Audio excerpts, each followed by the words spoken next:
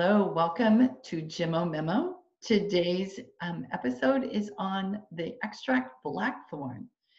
In my practice, when I meet a client recovering from a long illness or surgery, one where they need some restoring to their energy, this one extract is the one that comes to mind.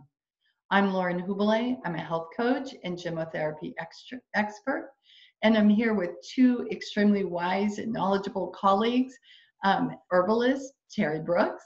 Terry, would you like to say hello? Hello, everyone. Nice to see you all today. I'm particularly interested in using common plants and trees in treating acute minor health problems and teaching other people how to do that also. Thanks, Terry. And Megan. Hi, I'm Lauren. My Japanese acupuncture and bodywork here in the Midwest of the United States. Wonderful. Good to have you, Megan. So today we're going to take a look at this extract blackthorn. Terry, that's something that I think a lot of folks from America may not be familiar with this plant.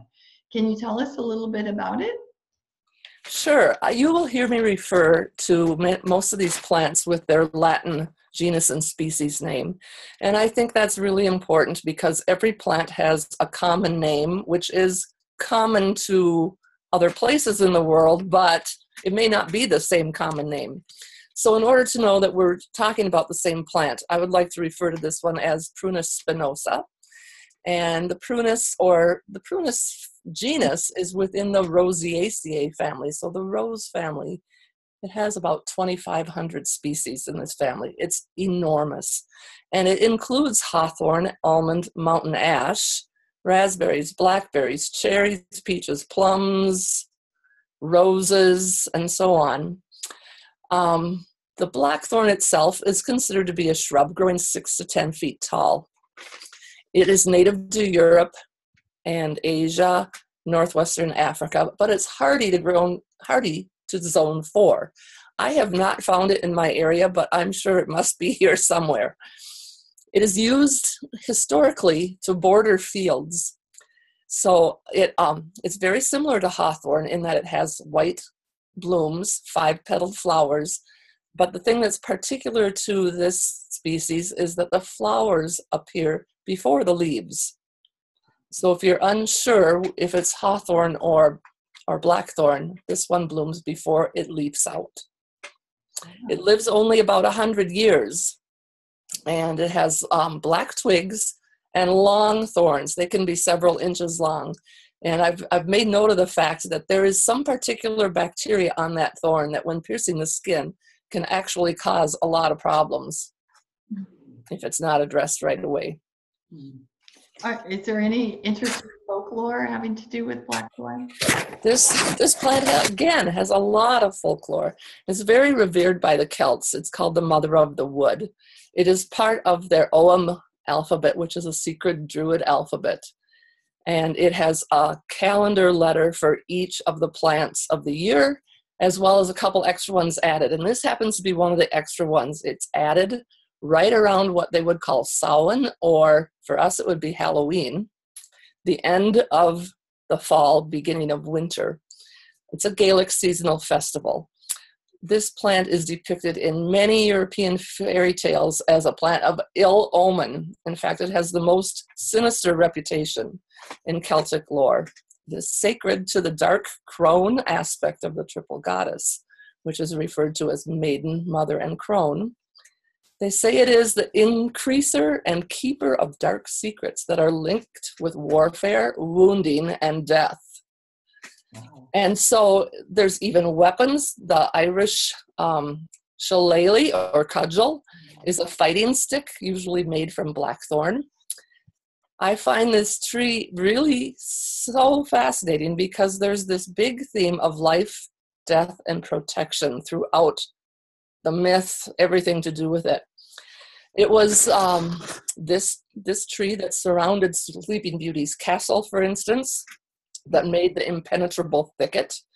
And those thickets are really particularly good for small animals and birds as habitat. It protects them, for instance.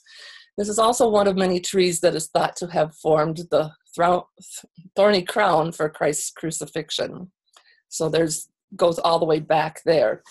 And in Celtic lore, it even has its own fairy tribe, which is not always the case, called the Lunantishes, who protects the tree and will not allow it to be cut down. Wow.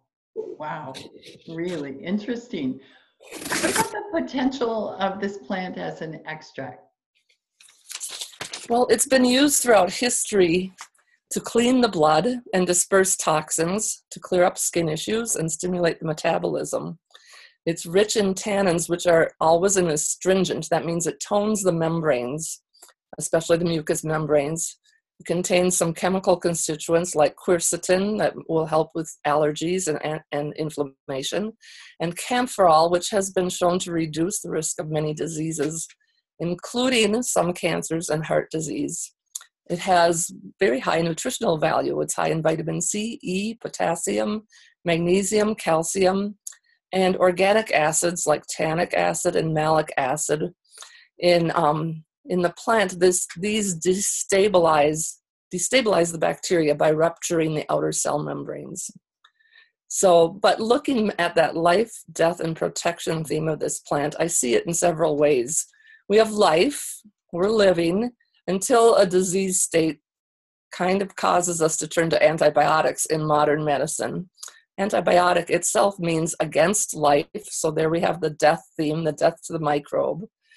And usage of blackthorn gemo after antibiotics or vaccine fulfills the protection part of this theme.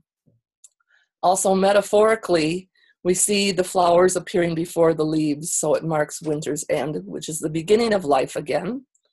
The fruits are what we call sloe, that makes sloe gin, actually, in historical references. These dark-colored fruits mark winter's beginning, coming at the end of October, beginning of November, which is death to most above-ground parts of all plants.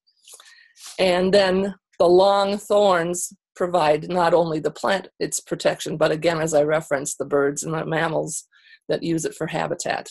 And the boundaries of property. I think it's very fascinating that the poor, the serfs, used this to border their land to keep their animals in from escaping to someone else's land where it could be claimed as that person's. And the gentry used these plants to keep people out of their land. Interesting. Wow.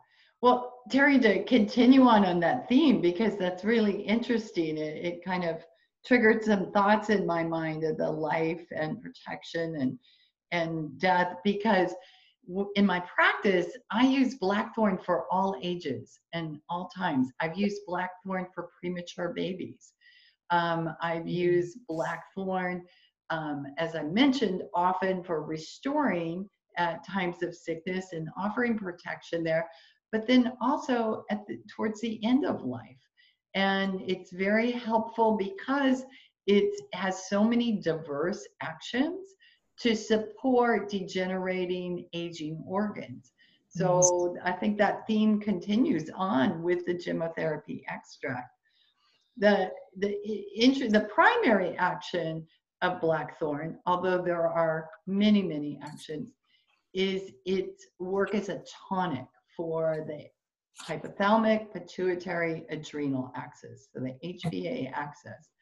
In that work, what it does is it provides energy that harmonizes mental and physical development.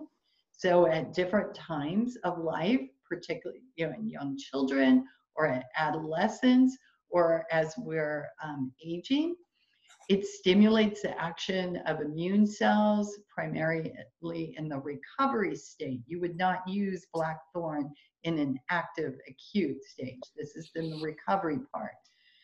It harmonizes the synthesis of hormones, and it regulates fluids in the intestines.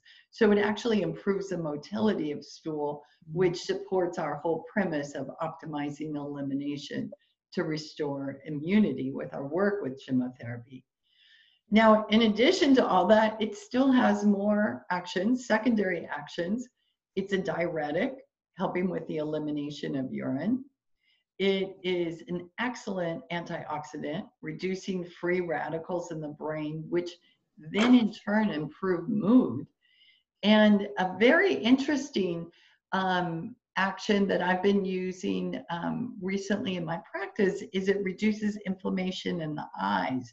So if people are experiencing spots in their eyes, in their vision, blackthorn can be very useful too. So when you think about who might use blackthorn, we've talked about the acute. You bring this in at that convalescent stage, whether it's physical or mental stamina that's been lost, it restores that strength again. I was just nursing my sweet daughter out of a surgery last week, and blackthorn was the first extract she had coming out of that surgery, clearing the medications and the toxins involved in those and restoring her strength. We also use it in microdoses to harmonize the nervous system in for those experiencing mental and physical exhaustion on a chronic level. This is particularly good in aging adults. And then I often use it to optimize elimination, because it's useful for all stool types using the Bristol stool chart, and really for all levels of vitality. So as you can see, this extract has many diverse uses. It often comes up in my practice. I don't think a day passes that I'm not suggesting blackthorn to at least a client or two. So Megan, when we flip this to the Asian medicine lens, what are we going to see? Yeah, Lauren and Terry, so when we talk about the cycle of life and the diversity of blackthorn, that is very congruent with how I see this extract also. From an Asian medical perspective, blackthorn is a kidney qi tonic.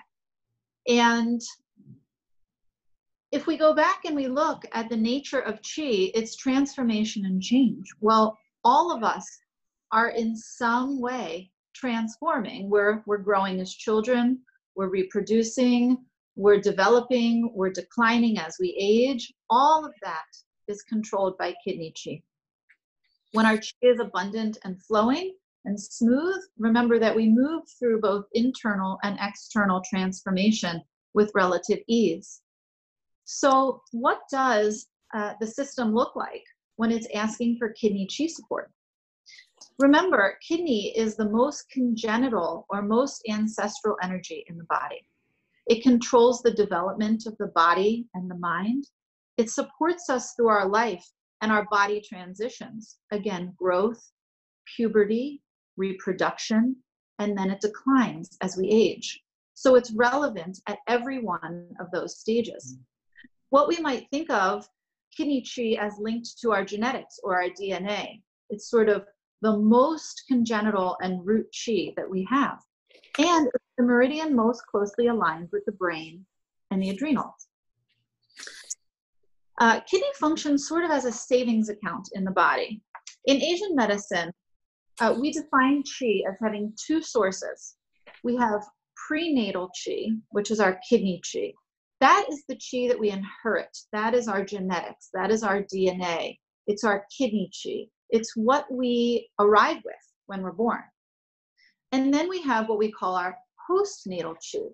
Our postnatal qi is the qi that we're creating from food, and fluids, and air that we breathe. It's what we're doing constantly. And we're making and refreshing our postnatal qi all of the time.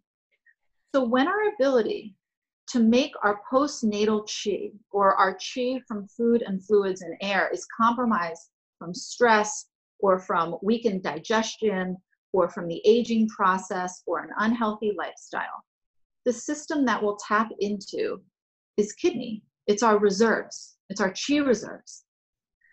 And then we also know that kidney has to do with fluid metabolism. It filters all the fluids in the body, so it acts as a diuretic, resolving edema and helping the body to remove toxins. If you would like more information about how Asian medicine looks at health in the body, you might want to go back and listen to the first episode of our podcast, Gemo Memo, where we do a brief overview of Asian medical philosophy. Wonderful.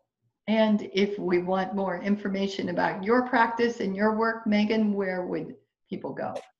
Yeah, you can access my website at aculemp.com, ACULEMP.com. Beautiful. And if you're looking to learn more about gymotherapy, whether it's classes or books or blog posts, take a look at laurenhubele.com. And Terry, any book suggestions today? So many, I can't. If you're really interested in the Druidic or Celtic lore, the person to look for is Ellen Everett Hopman. And she has many books. One is, I believe, Tree Medicine, Tree Magic. Wonderful. I want to go check that out. Mm. Okay, ladies, wonderful session today. Thanks so much for sharing your wisdom with everyone. And I look forward to our next episode. Thank you.